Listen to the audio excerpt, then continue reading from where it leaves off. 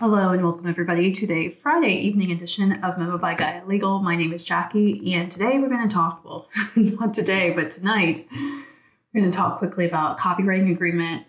This week it's been a lot of nighttime episodes. My kids are actually last week of school this week, so there's an adjustment to the schedule, and with that, I'm with them a lot during the day, and I'm here at night. So copywriting agreement, clauses to consider, mistakes to avoid, and so on and so forth. So here we go. Copywriting agreement, you always want to start with your boilerplate introduction to the agreement. This agreement is between, name the parties, identify the parties. We have capacity to enter into this agreement. We desire to retain these services, and in consideration for mutual promises and exchanges, our agreement is as follows. So I have, let me just see, 6, 7, those are like boilerplate. So let's just say 7, 8, 9, and then we'll do 10 as all the boilerplate. So we have 9 things to go through today for a copywriting agreement. And what's a copywriting agreement? It's an agreement when you hire someone to write like your ads or your website copy, anything that's like really for marketing or sales, we call it copywriting. Okay, so services. You want to detail, number 1, the rate of service. Is this an hourly rate? Is this a retainer rate? How are you paying for the service? And what is the description of the service? In addition to the services, you want to make sure that you are identifying how much money or time, hours are in exchange for those services. And because copywriting, it's usually like a per project basis, and there's a timeline. You want to get your ads set, you want to get your website set, so on and so forth. We also want to set out like the client's expectations for their deliverables, because a lot of times copywriting requires you have a questionnaire or something that people read so they can write the copy for you. Are there multiple rounds of feedback and revision? Is it just one and done? How does that work? Really defining the obligations of the client and then what the provider, the copywriter, will do in return. Number 4, are there any refunds? So copywriting by nature, like once you write the copy, it's done. And if you didn't detail like the number of revisions, maybe you only provide 1 revision or you provide none at all, you should also make sure that you include that once it's done, there are no refunds, even if the quality or it's not exact to the client's expectations in a way that's reasonable for them to claim some sort of injury or damage or loss of unreasonable funds. Like, clients have to also understand that they may not get the exact result that they want, and it may not work. The copy may not work exactly how they want it to. They're retaining your service because you are there to write a paragraph, to sell a product that's in a specific formula or in a specific way that is traditionally known as copywriting. I'm saying this to say is that, no refunds includes like you are not guaranteeing results. You won't necessarily get refunds if you're very clear about your expectations ahead of time and you kind of like disclaim the pros and cons and risks and the limitations of your copy. The more people understand what where the boundaries are, where the risk benefits are, the less likely they're going to enter or request a refund, because they know kind of what this is all about going into it, and they're able to assume the risk accordingly. So that's like a long-winded say. It's 9:28 p.m. I don't know. It was a long day today, so it's like hard for me to find my words.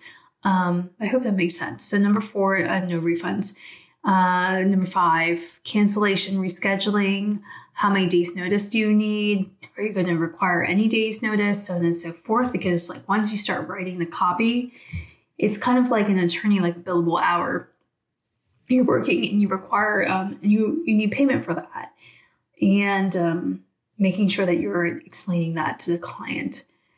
So something just popped in my head and then like left. Another thing for copywriting is, like specifying like what specific platform the copy is for, because every platform copy can, look a little bit different. So is this Facebook? Is this a website? Is this your blog, social media, whatever?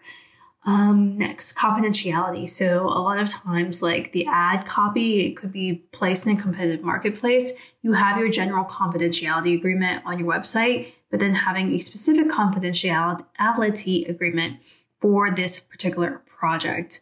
And then with confidentiality goes intellectual property. So who owns the intellectual property? A lot of times copywriters, they use templates for certain types of ads.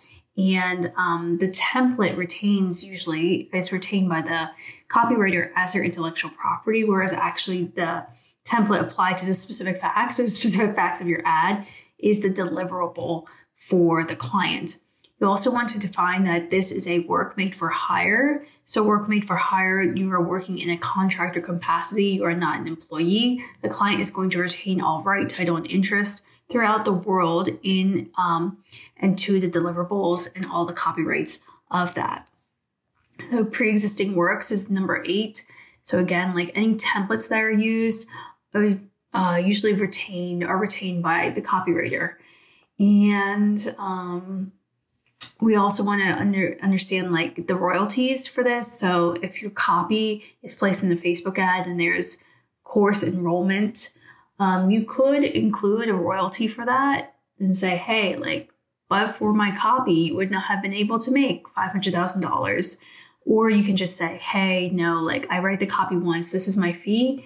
And then there is an irrevocable worldwide, unlimited royalty-free license to use, publish, reproduce, display, distribute copies of and prepare derivative works of this particular copy. So number 9, term and termination. So is this a renewable contract? Is this a one and done contract? When does it expire, if it expires? And then, of course, you have all your boilerplate. So you have limitation of liability. Who is liable to the client or any third party for any loss of use, revenue, or profit, or for any other consequential, incidental, indirect, exemplary, special, or punitive damages. So that's a lot. I'm reading directly from the template I have here in front of me. And I will have episodes in the future going over these boilerplate terms specifically, but limitation of liability should be in there. And then again, this is the entire agreement. If any term in here is found void, it can be severed, doesn't make the entire contract void. No amendments, no modifications unless in writing, no waiver unless in writing, no assignment at all without prior written consent. The relationship of the parties, these are independent contractors. This is not a joint venture. This is not a partnership. This is not a joint enterprise, employment, or other fiduciary relationship. No third-party beneficiaries. The agreement is only the parties named in the agreement, not a party that is not named in the agreement. Then, of course, you have choice of forum. Choice of forum is where each party will irrevocably and unconditionally agree that any dispute arising from, under, or related to this agreement shall be resolved exclusively either through arbitration in city-state, under the rules of the American Arbitration Association, in the district court, in the federal district court, in the state district court, whatever you want to put there. That is the choice of forum. Choice of law, what state. If state law applies, what state law is going to apply to interpret this contract. Any counterparts. Agreement may be executed in counterparts, each of which is deemed an original, but all of which are deemed to be one and the same agreement. So counterparts mean there may be multiple parts to this agreement, and they are all part of one. And then force majeure, if something like COVID happens or an act of God or what, so on and so forth, what are the rights retained? Are the parties still bound to the contract, and so on and so forth? So it went in witness whereof, client not, as named, sign date, the end. So that's all the boilerplate terms. Again, I'll go an episode just going through boilerplate terms at one point. if you've been listening to these back to back, you probably like, oh, I know what these boilerplate terms are at the end. And then of course at the beginning. So I'm just going through the agreement, just seeing if there's anything else that is coming up. Yeah, so like things I mostly see is, is this the number of revisions? Is this like a one and done? And then are there guarantees to that? Probably not. Or can you give me feedback one time and then I revise it? And then of course, being clear about the deliverables and the deadlines. That's a big issue. And yeah, making sure that if you're the client, the copywriter is not retaining a royalty. That can be an issue that I see commonly. And I think that's it for the most part. Oh, so, these templates were created before the age of chat AI. I always say chat GDP. It's like, I think it's like chat G, whatever the chat thing is, Jasper, whatever. There's so many chatbots now.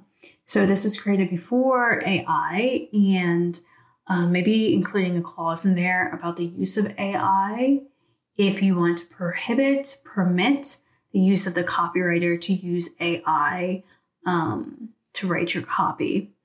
And that may be a point of negotiation because the copywriter is likely going to say that the AI tool may help them write the copy faster. But if you really want like custom human created copy, human skill, and that's really important to you, then you might want to include that in there.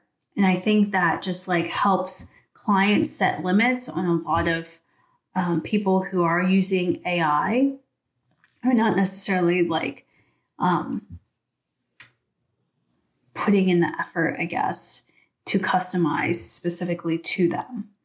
And I think that's it. So thank you all for tuning in. This Friday episode. I don't know why I'm so exhausted right now. But that's all I have for today. And then next week is starting Gemini 3.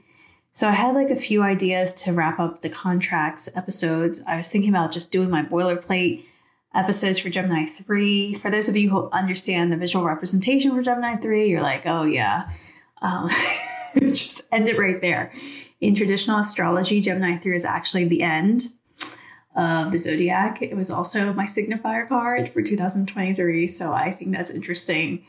And I drew the cards like multiple times and I kept getting like that 10 of swords, if you know what I'm talking about. And I'm just like, oh Lord, here we go. So we have that boilerplate. I said I was going to do like employment and contractor, but that's not going to take the entire time. So employment contracts, independent contractor agreements, VA agreements. And I'll probably do an episode on boilerplate and maybe affiliates. So that's all I have again for tonight. Thank you all for tuning in and talk to you next week. Bye.